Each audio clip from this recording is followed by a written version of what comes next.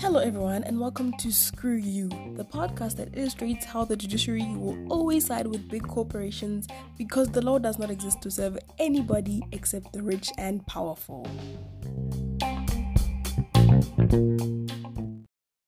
My name is Mirilek. I am the host of this podcast. I am a law student and I am livid, right? I am perpetually angry, but today it is for a very particular reason. It is because I will be talking about how the Royal Dutch Shell Company has collaborated with a handful of African lawmakers to ravage the environment, all in the hopes of making a whole lot of money.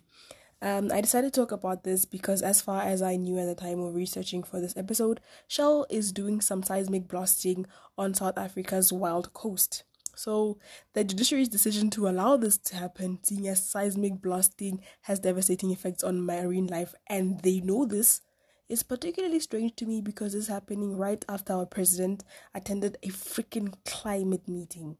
Right, that's like the worst. Like above all else, it's the most hypocritical thing. But at the same time, it's not really surprising because we knew this would kind of happen. But before I begin with this week's episode, I want to ask a few things of you guys. Right, first things first, please boycott Shell. Right, unless if you have literally no other option, there's no reason for you to ever step foot in the business that plans on destroying a chunk of our environment. And you can also sign the Oceans Not Oil petition. It's an organization that is actively contesting Shell's intent to continue doing seismic blasting in the Wild Coast as well as the KZN coast. So the link to those petitions will be in the description. There are a bunch of charities that claim to be combating this and other activities that harm the environment, but this is the only one that I trust because it does not function like a mega corporation the way that most charities do. So there. But yeah, I don't know how else we can meaningfully resist Shell's endeavors, so I'll stop at that, right? We don't even have widespread media coverage about this. I heard about this by mistake, which is the worst part, right? I didn't hear this from the news. I didn't read about this from the articles that I get from Google. I read about this because one day I was scrolling on Twitter and boom, I hear about Shell, right? So yeah. As a side note, just before I get into the actual content of today's episode, I want to tell you that I won't be adding a transcript of this week's episode because I did not reference properly and I don't want to be plagiarismed and stuffies because, no. So that's kind of all the prefacing that we have. Yes. Today's episode is going to require a lot of prefacing of understanding what the issue is before we actually get into the criminality of Shell and our judiciaries. So I'm going to start off by explaining what seismic blasting is and why it is done because I didn't know what seismic blasting was, and I'm going to operate on the assumption that neither did you because it's not really common knowledge, I believe. So according to the Australian Marine Conservation Society, seismic blasting is the process wherein air guns fire incredibly loud blasts of air into the water every 10 to 15 seconds. These seismic waves must be loud enough to penetrate the seabed and find oil or in some instances natural gas in the mantle. So if you remember grade 9 natural science, it's that thing that's below the crust, right? The one where it has all the... Wait, is it? I do believe, I don't know where the minerals are. It's either they're in the crust or just above the mantle before things start to melt, right? So how loud could these sound waves possibly be in order to be able to penetrate potentially kilometers of water as well as the Earth's crust, which depending on how deep beneath the surface the oil is, may also amount to kilometers? The answer to that is 250 decibels. To put it into perspective, the loudest sound ever recorded was in 1883 when a volcano in the Indonesian island of Krakatoa exploded. It clocked in at a 310 decibel, right? And this volcano, which was roughly 793 meters high, was reduced to nothing after the volcanic eruption. According to Medium, quote, this sound was so loud that the shock wave was recorded moving around the globe. It circled the globe not once, not twice, but 3 times before petering out. 150 decibels can burst your eardrums. 200 decibels can kill you. 250 decibels are being pumped into the ocean. every 10 to 15 seconds. These sound waves will go deep into the bed of the sea, after which point they will bounce back to the surface of the sea and be picked up by radio receivers. Geologists will then be able to figure out where oil is or can be found below the seabed based on how the sound waves are received. This is an important process for what is called seismic testing, and seismic testing, namely the process of creating an image of the strata below the Earth's surface, is the first step in discovering oil and gas in the ocean. Seismic blasting has devastating effects on marine life. Obviously, the impacts vary from direct death to damage to the animals and plant life, and even changing behavior patterns of the marine life. This, in turn, not only impacts the plants and animals themselves, but coastal communities who depend on them for sustenance. As I just mentioned, the sound made during the seismic blast is enough to kill a human being 1.25 times. So just when you think about how frequently it is done, every 10 to 15 seconds, for the whole day, for weeks, and even months on end, and I think we can all see how bad it would be in the long run. Interestingly enough, seismic blasting is illegal in the Atlantic Ocean. I don't want to think too deeply about what the implications of banning seismic blasting in that ocean only is. Oh wait, I do, and I will talk about that later. What I will say for now is, look at the countries that touch the Atlantic Ocean. Right, so seismic blasting is bad in and of itself, but what is even worse is what comes after it. And that is offshore fracking. So fracking can take place in the ocean, but also on land. In this section, because of the nature of what I'm talking about today, I'll be mostly talking about offshore fracking, but the information of offshore fracking and on the ground fracking is mingled together. So I'll be talking about them interchangeably. So oil companies do not blow the seismic sound waves into the ocean for no reason. They do it to find oil. And as far as I know, offshore fracking is the only way of extracting oil in the ocean. So, however, I could 100% be wrong about this. I don't know if there are other ways of extracting oil from the ocean, because Google literally refused to give me a straight answer. I said they're asking Google, how is oil extracted from a seabed? And I was literally told, this is done by drilling a hole into the seabed. I know, but what is the name for it? So I was very annoyed. So I'm just gonna, then the only reason I even know about fracking is because of BoJack Horseman.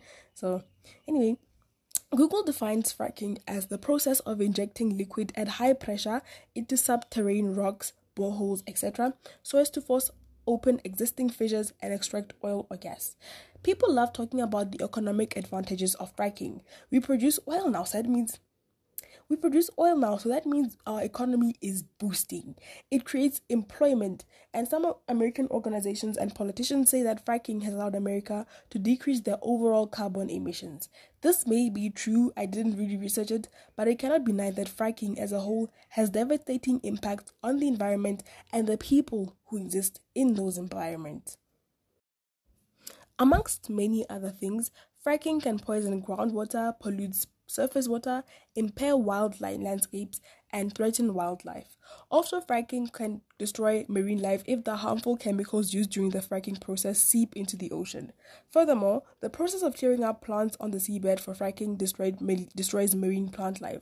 One can only imagine how having a drill going into the seabed in the middle of the ocean can impact the migration and mating patterns of animals living in the sea. And lastly, because of the way fracking works, it increases the risk of earthquakes, and in particularly awful cases, it can result in sinkholes forming. So in the episode of BoJack Horseman that I'm talking about, Mr. Peanut Butter's house literally fell inside of a hole because of the fracking process that was taking place on the land. So there are a lot of other issues tethered to fracking. I just think it's best to stop here because I don't think anyone would appreciate hearing me talk about a singular topic for 100 years. And like I said, fracking may have had a positive impact in America, as it has allegedly decreased carbon emissions. But what about the continent that has the lowest carbon emissions on the planet? Second only to the one that does not have any human beings living on it permanently, obviously. Does fracking have an equally, in quotation marks, positive impact on the continent whose people are really not to blame for the impending climate collapse? Can fracking be expected to have anything other than devastating effect on this continent, which has been perpetually exploited for the benefit of that other part of the globe?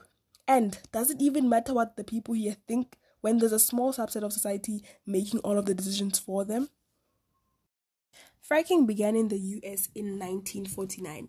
Since then, a number of American states and a plethora of Western nations have banned fracking because of its devastating impact on the environment. The first African country in which oil was drilled is Nigeria, and this was in 1958. May have been another country from the African continent which began drilling oil earlier, but the Google results were super murky. It was really unclear which country began oil drilling first because there's a mention of exploration for oil mixed with information about fracking and such, so it's very confusing. So oil drilling, like good old-fashioned mineral mining, has its own sets of problems. I feel like it becomes easy to overlook the negative impact mining has on the environment because we are so used to it, and it seems as if its benefits outweigh setbacks, but it is still awful. According to Wikipedia, every teacher's favorite website, I quote, Royal Dutch Shell plc, commonly known as Shell, is an Anglo-Dutch multinational oil and gas company headquartered in The Hague, in the Netherlands, and incorporated into the United Kingdom as a public limited company. As of 2020, according to Statista.com, it had a revenue of 180.54 billion USD, and it had 87,000 employees, most of whom lived in Asia. Shell, the oil company, was officially founded in 1907 in London by the Samuels family. The company was initially involved in the sale of seashells in the late 19th century. These seashells were imported from the Far East. When you take into consideration the fact that most trades between the Westmold and the East were unequal and in favor of the former, then I don't think that it would be unfair of me to assume that this specific trade would have been unequal and unfair. So I want you guys to put a pin on this, by the way. The fact that Shell most probably had an unequal trading relationship with the East Asia even before it became a major oil company. The reason why the Shell company pivoted from the sale of seashells to that of oil, a very sharp shift if I do say so myself, was because the sons of Marcus Samuels, the founder of Seashell Shell, theirs was the first ship to transport kerosene to Asia in 1892. The company experienced a great deal of expansion in the post-war years. Shell's website says, quote, in 1947, the first commercially viable offshore well was drilled in the Gulf of Mexico, and within 8 years, the company had over 300 such wells. New discoveries were also made in Borneo and the Niger Delta, and commercial production of oil in Nigeria began in 1958. So, the first people to drill oil in Nigeria were Shell. However, it is not made clear if Shell played any hand in these discoveries or the process of drilling the first oil wells in the Gulf of Mexico in particular. But even as I say this, it is 100% a fact that they have played a hand in the goings-on of these oil rigs in the years after their discoveries. In the 1960s, Shell began strengthening its presence in the Middle East, an occurrence which coincidentally coincides with the instabilities which began blossoming in that region in the same time period, an occurrence which I will elaborate on later in this episode. What I want to talk about first is Shell's relationship with the African continent. In 1936, the Royal Dutch Shell Group founded Shell DRK, the first shell company in Nigeria. Just 2 years later, it received an exploration license that enabled them to search for oil in all of Nigeria. They would successfully drill oil for the first time in 1956 in Oloibiri.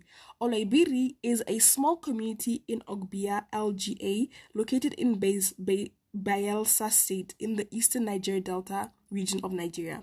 The inhabitants of Oloibiri are mainly fishermen and farmers, and the largest tribe is the Ijos. Although they make up the majority in Oloibiri, they are a minority tribe in the rest of Nigeria. When the people from Shell had initially come in search for oil, the inhabitants of Oloibiri had just assumed that they were looking for palm oil. According to an account provided by the BBC, the people in Oloibiri had been elated when the Europeans showed them the black oil they had discovered. These people would feel no such joy as Shell ravaged the community in the years to come and left them poorer and way more desolate after they had sucked up the last bit of oil in Oloibiri than when they had first arrived. I mentioned earlier that Oloibiri consisted mainly out of fishermen and farmers. You will see this is a common trend as we continue talking about how the people were found when Shell came, like before Shell began drilling for oil, and even afterwards, the people identify as fishermen and farmers, which means that they are sustained by the environment in which they live. But so back to Oloibiri, because of Shell's actions in this remote area, quote, you see fish floating on the surface of the water, something they didn't know before, and they find it difficult to make a catch that will be enough for their families for even a day. Although Oloibiri is the first place that Shell discovered oil in this region, it is not because of Oloibiri that the rest of the world became aware of Shell's atrocities in Nigeria. It is because of Ogoni. The Ogonis are a people in the Rivers Southeast Senatorial District of Rivers State in the Niger Delta region of southern Nigeria. They number just over 2 million and live in a 1,050 square kilometer homeland, which they also refer to as Ogoniland. Because of Shell's operations in this region, the water is undrinkable, and the people in the region have to put up posters to prevent people from fishing in the rivers that contain Shell's runoff. In 1956, 4 years before Nigerian independence, Royal Dutch Shell, in collaboration with the British government, found a commercially viable oil field on the Niger Delta and began oil production in 1958. In a 15-year period from 1976 to 1991, there were reportedly 2,976 oil spill of about 2.1 million barrels of oil in Ogoniland. According to the Africa report, independent tests have found dangerous levels of carbon monoxide and nitrogen dioxide in the atmosphere there. A person who was interviewed by the Africa report has to drink a sachet of Frenol. According to TabletWise, a Frenol tablet is used for asthma, breathing difficulties, cold or allergies, shortness of breath, interruption of breathing in newborns, wheezing, chest tightness, nasal swelling, and other conditions. There are two things I found interesting upon researching further for this specific tablet. Firstly, from what I could deduce from the website, Frenol is mostly used, almost exclusively actually, in Nigeria and Brazil. I say this because it only showed up in connection with those two countries, but I may be wrong, obviously. And secondly, here are the after effects of using Frenol. Some of these are rare, but the website does not indicate which of these reactions are rare and which are more common. So these are dehydration, inability to sleep, trembling or shaking, nervousness, anxiety, lightheadedness, fainting, restlessness, irritability, chest pain or discomfort, increased urine volume, irregular heartbeat, persistent vomiting, stomach upset, insomnia, stomach pain, diarrhea, dizziness, pounding or rapid pulse, headache, fits, nausea, sudden death, low blood pressure, cardiac arrhythmias, loss of appetite, abnormally low blood pressure, dry mouth, abnormal heartbeat, and uncontrollable shaking.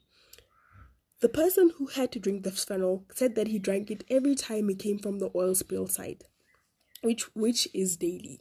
I'm going to quote directly from the Africa report for the next bit, just a big chunk of quote. So, yes. The Nigeria Bureau of Statistics, NBS, states that crude oil export amount for 3.7 trillion naira or 70.87% of total export in the third quarter of 2019, making it the most exported product in Nigeria, while its contribution to the gross domestic product was 9.77%.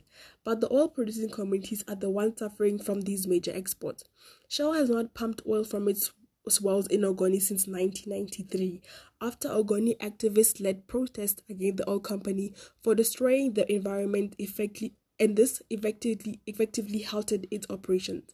But its pipelines still carry crude oil, some 150,000 barrels daily through the region to its export terminal at Bonny Island on the coast.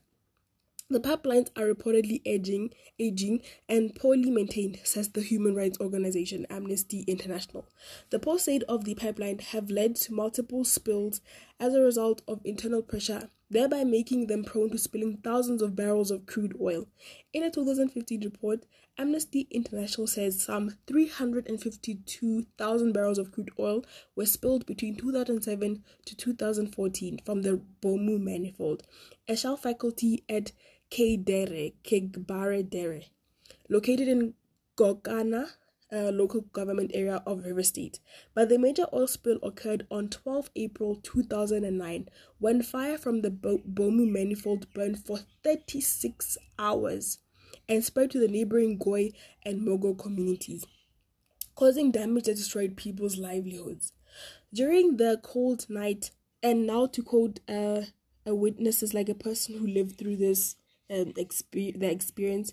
So during that cold night in 2009, 35-year-old Dorgba Boriomo, I'm sorry if I know I pronounced that very badly, I'm sorry, kissed her children and husband goodnight, turned off the light and went to sleep. Neither she nor the thousands of people at Kaidere knew the following event would change their lives forever. The first thing she woke up to was immense heat from the explosion. She says, "It was as if our house had been set on fire.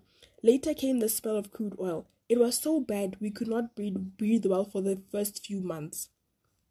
The oil spills had a devastating impact on the forests and fisheries that the local people depend on for their food and livelihood.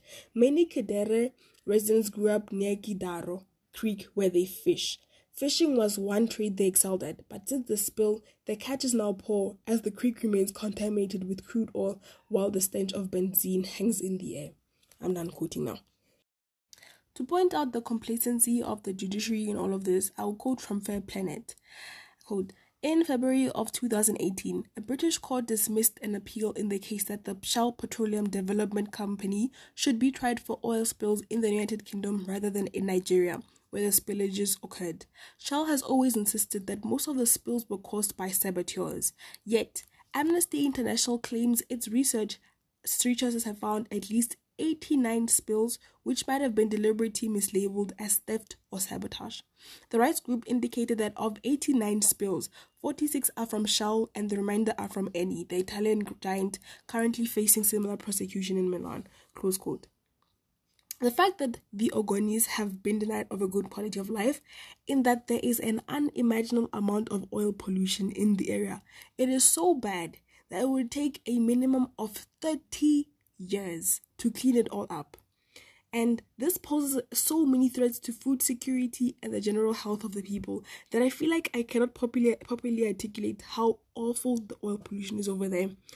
And this is all because of Shell. And this would be bad enough alone, right? However, that is not where Shell's atrocities end. Truly, we are only scratching the surface.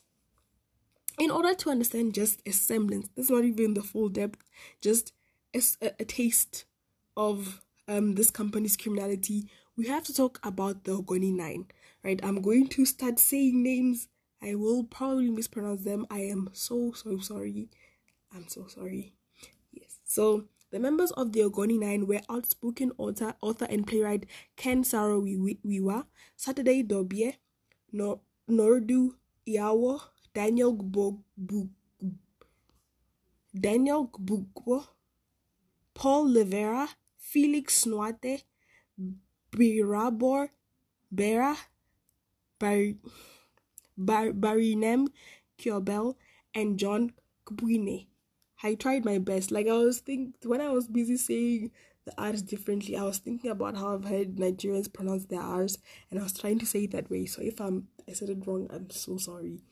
So, to quote from DW.com, on January 4, 1993, Mossop organized a peaceful protest attended by nearly 300,000 Ogoni people in the River State, Nigeria. They not only decried the environmental destruction of their land caused by the Shell Petroleum Development Company of Nigeria, but they also expressed the Ogoni people's right to self-determination, including greater control over the exploitation of oil found in the lands. So this was obviously this protest was posed a problem for both the new military regime of Sani Abacha as well as Shell's profits that they could be found in Nigeria. So it should come as no surprise that shortly afterwards, the Nigerian military occupied the territory. For more than 2 years, under the dictatorial military rule of General Sani Abacha, the protest campaign went on. Finally, Saro-Wiwa and his 8 colleagues succeeded in getting support both at home and internationally. Close quote. Furthermore, Sani General Abacha, the Nigerian military head of state, detained Saro-Wiwa for a year. He had Saro-Wiwa, along with the other eight, hanged on the 10th of November 1995. This was after they had been tried in a military tribunal where they were falsely accused of murdering 4 people. According to Fair Planet, quote, Shell has been repeatedly accused of colluding with the Nigerian government to deal with the Ogoni situation. Fingers have also been pointed at Shell for the role they played behind closed doors in the trial that sentenced Saro Wiwa to death by a legal process widely disparaged as a kangaroo court. It led to the expulsion of Nigeria from the Commonwealth, but the company has consistently denied these claims. Nonetheless, it is widely believed that the protesters were merely collateral damage in Shell's petroleum operations in the Niger Delta. DW.org claims that some witnesses in the case admitted to being bribed by the Nigerian government and or promised jobs in Shell. But even as I mentioned all the atrocities that Shell is responsible for committing on Ogoniland and Oloibiri, it is important to acknowledge the fact that these are not the only regions in Nigeria that were negatively affected by Shell's actions. For example, Kidaro Creek has tried every possible avenue in its search for justice, including local, national, and international courts and political institutions, but they have not gotten any justice. This is because, as local government scientist Iraq's Koba says, Kidaro Creek was not mentioned in the original report and has thus been ignored by the oil company. The inhabitants of Kidere are still awaiting a 37.8 million USD compensation that was given to them by a Nigerian court in 2015. Shell has appealed this judgment. The 100-year-old chief of Kidere, Chief Sandek Bai, is so disillusioned by this state of affairs that he said, quote, the only reason Shell is appealing is they know we will all die eventually. So, they are waiting for us all to die. He went on to say, We did not do anything to Shell, yet they have destroyed our inheritance. If I die now, what is the relevance of the court? Who will get the money? The whole of the area is contaminated. Is this how we must live and survive in this world? Chief Saint Emma P. of Bodo Village said something that also almost made me cry. So after showing the interviewer from Friends of the Earth International the kilometers upon kilometers of oil that used to house lions and elephants and the body of pure oil that used to have a wide array of fish, he said, quote, we are refugees in our community. Hungry is our name. We can't eat what we plant. We don't have a future. Our children die young. Babies are premature. People die early. All of this because of the Royal Dutch Shell. To quote from Friends of the Earth International, in 2012, the Bodo community filed a case in the United Kingdom where Shell is incorporated. After years of negotiating, the company settled in 2015 for $83.4 million US, a whopping 82% short of their original demand of $4.9 million US. Nonetheless, this is one of the largest such compensation payments to impacted communities in Africa, and it is hoped that it will open the door to additional claims. Under the 2015 UK settlement, Shell is responsible for cleaning up this area. But Shell sought a court order to prevent community members from reviving the litigation if the cleanup is not carried out satisfactorily. Shell's attempt to silence the community was shut down in the UK court in 2018. Close quote. Upon researching where this case is at the moment, I found no real indication of where the case is at the moment. I saw some fucking annoying transcript from a bunch of NGOs. If you know me in real life or my personal social media pages, then you know that I trust NGOs as much as I trust the government. So these NGOs were praising their own efforts in Bondoland, but said nothing about where the case is. So they kept talking about how they helped this and this and this person, but I'm not seeing where the compensation fund is at the moment. And they did not indicate that the Bondo people have been emancipated in any way. As such, and until proven otherwise, I believe that Shell will just not pay these people this fraction of the money that they owe them.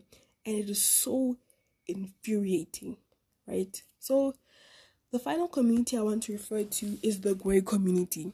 In 2008, Chief Bariza Dor, along with 3 other Nigerian farmers, took Shell to court in the Netherlands with the assistance of Miel Friends of the Earth Netherlands, To quote again from that Friends of the Earth article, international article, in 2013, Shell was convicted for damages in Ikot Ada, Udo, but not in Goy. Following the death of his father, Eric Door took his father's place in the appeal procedure. In 2015, Friends of the Earth Netherlands discovered through documents released in a UK court case that Shell had lied in court. The company's internal documents stated that the pipeline in Goy was poorly maintained and inadequately monitored. Today, the lawsuit in the Netherlands is ongoing, with Shell blocking justice every step of the way. Close quote. Shell.com.ng, the official Nigerian site for the Royal Dutch Shell Company, does not mention any of this. Does not mention any of the things that Shell has done in Nigeria that is negative. Shell.com, the official site for the Royal Dutch Company, only says, with regards to this whole, all of the things that we have found out today about what Shell has done in Nigeria, which is not everything, by the way. There's still so much that I just have not found in my research. But with regards to everything that I've said today, they only say, quote, environmental concerns were raised in relation to Shell's plans to dispose of the Brent platforms in North Sea storage platforms, as well as over Shell's presence and activities in Nigeria. Shell has since strived to work as closely as possible with both local governments and communities, close quote. They say this under a category on the website that they called Growing and Facing Challenges. Now, it may be hard to comprehend the fact that Shell is responsible for a lot of other terrible things in the African continent, but that would be completely false, right? On the 14th of December 2021, the Daily Maverick reported that Shell had begun with its seismic blasting off the Wild Coast, despite protests from numerous South Africans. This has been done with both the blessing of the Eastern Cape Executive Council as well as the courts. To quote the Daily Maverick, Mineral Resources and Energy Minister Gwede Mantashe lambasted those who protested against the seismic survey for oppressing economic development. I won't talk about the... He called environmental activism apartheid and colonism of a special type. I also want to commend Daily Maverick because from what I can tell, they seem to be the only major South African news source that is consistently reporting about this. It becomes easy to forget that this is happening when you don't live near the coast and you do not hear about any of the stuff from the news. So thank you to Daily Maverick in this regard. Oceans.oil took Shell to court, right? However, their case was unsuccessful because Makhanda High Court acting judge Avinash Govinji dismissed the application with cost. So, the environmental groups which brought the case in the public interest must pay Shell's legal fees. Law student factoid, as far as I know, if an organization brings a case before the courts in the interest of the public, they should not be made to pay any fees, except in very specific circumstances. In my opinion, these certain circumstances were not applicable in this case because a lot of people were interested in this case. So it is in the interest of the public. And it does affect the public as well. We know from what we have read, seismic blasting negatively impacts marine life. So imagine all the fishermen who live on the coast, how it'll impact their mode of sustaining themselves. But in any case, according to Business Life, quote, Govinji gave a brief nod to growing global concerns about the environment, but was more anxious to protect Shell's contractual obligations and expenditure incurred, and unconvinced by what he describes as paucity of information on the likely environmental harm. That is, he said that there's no real indication that Shell's seismic blasting will negatively impact the environment. Tracy Davis, the journalist reporting on this matter, went on to say, but even if the judge were right on this point, there's an established legal principle he failed to consider. The precautionary rule holds that a risk-averse and cautious approach must be applied in cases of uncertainty. It means projects should not go ahead, according to the Constitutional Court in the fuel retailers case, where due to unavailable scientific knowledge, there is uncertainty as to the future impact of the proposed development. So even if Govinji is there is no proof that it will have a negative impact, the mere fact that they don't know what will happen means that it just should not happen. That's what the precedent that was said in our Constitutional Court. But as I've stated many moons ago, people claim that Shell's endeavors will positively impact South Africa's GDP and create jobs and boost the economy. But as Davis has noted, the same was said for Mozambique, and this has proven to be the complete opposite. To quote from my article, the International Monetary Fund predicted in 2016 that, assuming production and export of Mozambican liquefied natural gas started in 2021, the average real GDP growth between 2021 and 2025 would reach 24%. Project proponents claimed gas would catapult Mozambique to a middle-income country. But as of December 2021, report by independent think tank E3G notes, Mozambicans are now, on average, poorer than they were a decade ago. Revenues from gas are predicted to be half of what the energy minister claimed, if they materialize at all.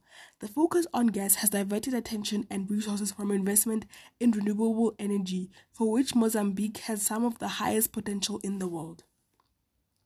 And you want to know who is involved in the natural gas extraction in Mozambique? Shell.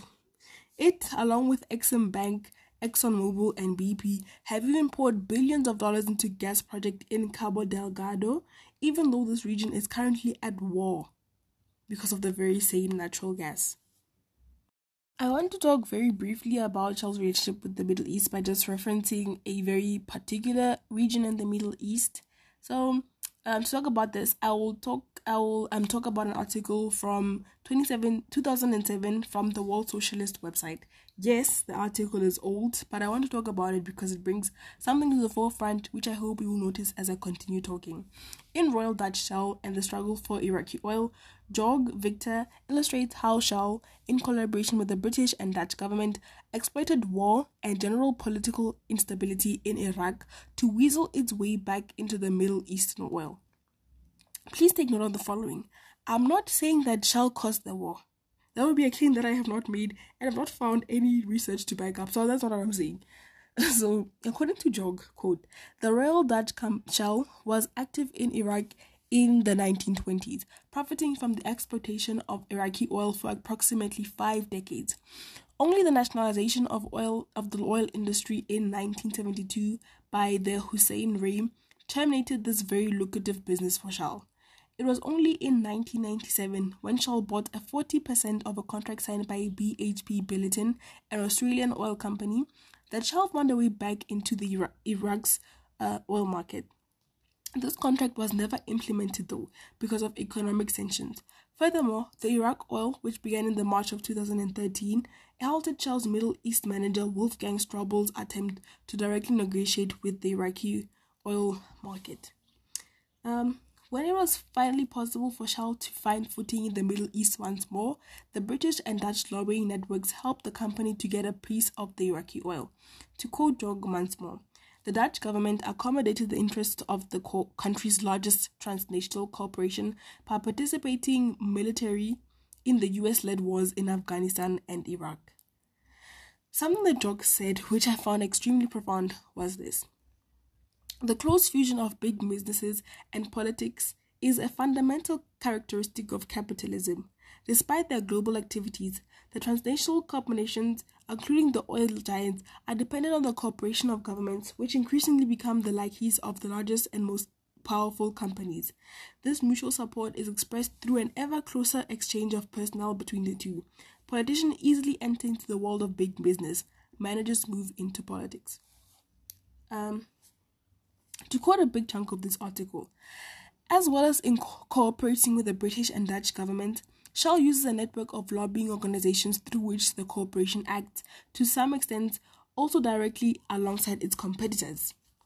For example, these organizations include the U.S. Council for International Business, established in 1945, one of the largest American lobbying organizations, as well as the European Roundtable of Industrialists, the most influential lobby organization in Europe.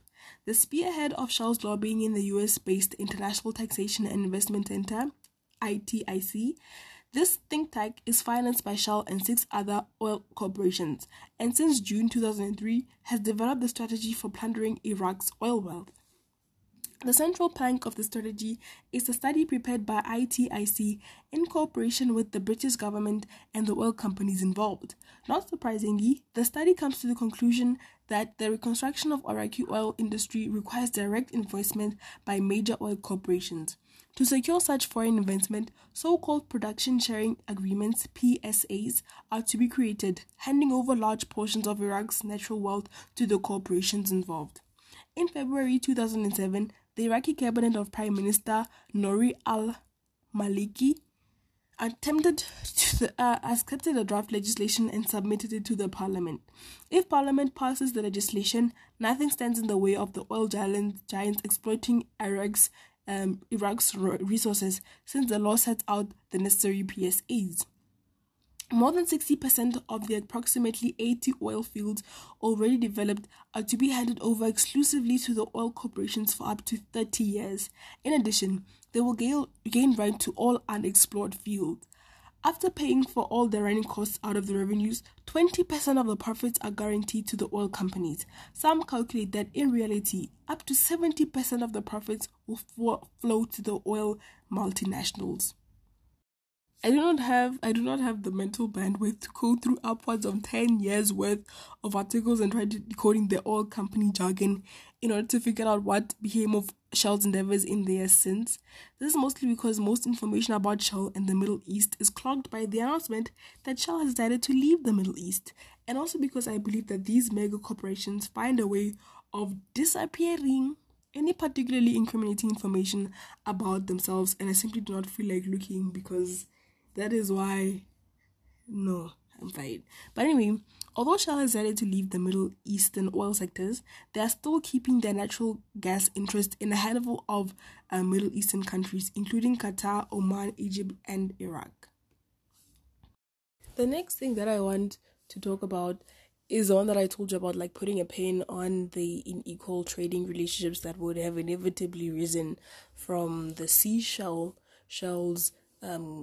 trading with that Far East Shell things, as well as like the way that they interact with the Middle East and obviously with Nigeria. And obviously now I'm kind of remixing, so take everything that I'm saying with a grain of salt. But what I thought of while I was reading about that, just a common thread, is this new imperialism. So it's this thing where Shell takes from these different, usually countries in the global south, and leaves behind destruction and dissolution. Is it the word dissolution? Like people are left desolate, and it benefits from the exploitation of these people, both the people and their own land. And what really captured this feeling for me is that quote that I mentioned, where Nigeria exports all of this money and all of this oil, and it amounts for so much of the GDP and so much of the overall exports of the country, and yet the people living in the areas where oil is found are the ones who face the brunt of this development, who do not see the fruits of all of this oil being found where they live. And what I found very interesting as well is that thing where in the very beginning of the episode I mentioned that most of the workforce of Shell is found in Asia. And if you know a lot about Asia, you know that in many Asian countries the labor laws are extremely inhumane, right? I didn't focus on that very much because I ended up just focusing mostly on Nigeria, but I think we all know very well how bad the labor laws can be in the Asian continent. So when you think about how the labor force is concentrated in Asia, then it becomes highly apparent that it's exploitative in that regard as well. Sure, we can all argue that it's not Shell who's giving people unlivable wages. It's not Shell who's creating, but it is in many ways, but it's not Shell who is responsible for keeping people in check with regards to the workplace when it's an inhumane workplace. But they're exploiting these countries whose laws do not protect the people. Not to say that laws ever protect people as it's made apparent, but whose laws are particularly exploitative. So they are capitalizing on the fact that the countries don't protect their people through laws, and they're using this labor. And this is made evident, obviously, in that shift, the way that all of these multinational corporations are moving away from Western nations and moving to the African continent and moving to Asia, and I think moving to Latin America as well. And it's just a very interesting thing.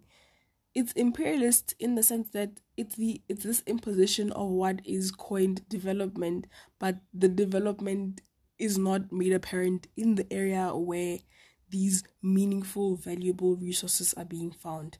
The development is found in the Western nation from which the corporation originates. So yes,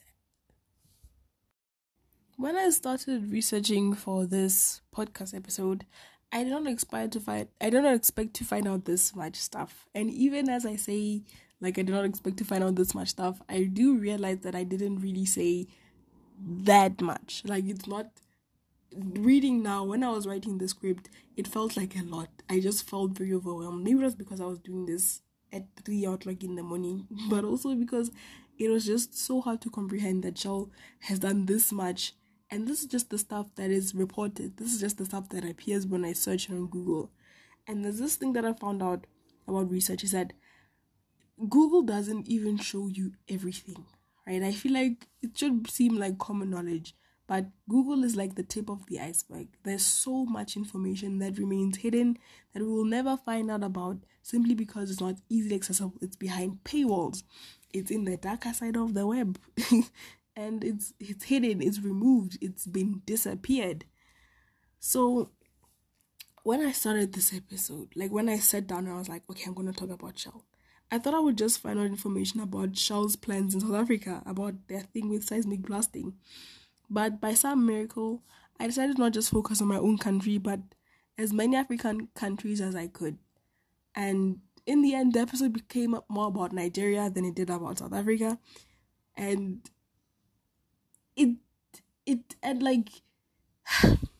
while I was reading the articles on my childhood to Nigeria, and in Nigeria, I had that constant hot feeling in my throat that you get before you start crying, right? I didn't cry, but I was just so sad just to hear, not really hear, to read all of these, there were so many, if you look at the pictures, if you take a look, just Google Ogoniland, and it's so incredibly depressing. And as I was reading, I couldn't find it in me to be surprised, right? I was angry about how the judiciary, along with the government officials, helped Shell destroy these people's lives above all else without repercussions, but I was not surprised. I was just angry. And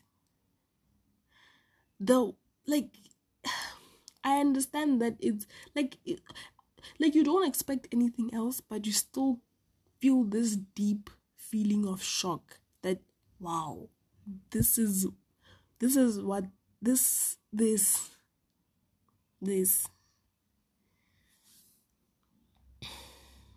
it's, and to think how many other villages, so many of the villages that were involved in that I was searching about, you can't even find it when you Google them. If you Google Bondo, right, Bondo, the one of the villages that I mentioned, you'll see a Bondo in one of these European countries. If you search Bondo village, yes, it will show up, yes, but it's one article. They're not even on a Google search. So how will you find out that this is the stuff that's happening? Unless if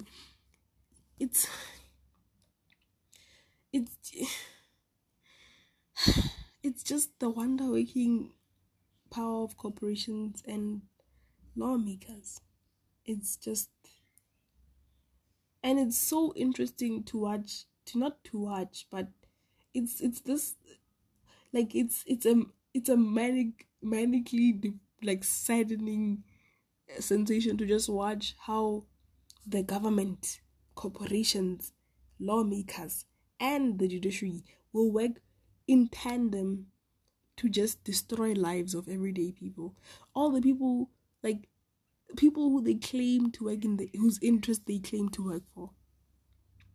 And I want to emphasize again that this is not everything that Shell has done. This is just the stuff that I've been able to find. And it's depressing. Above all, it's something else. So yeah, that's the end of the episode.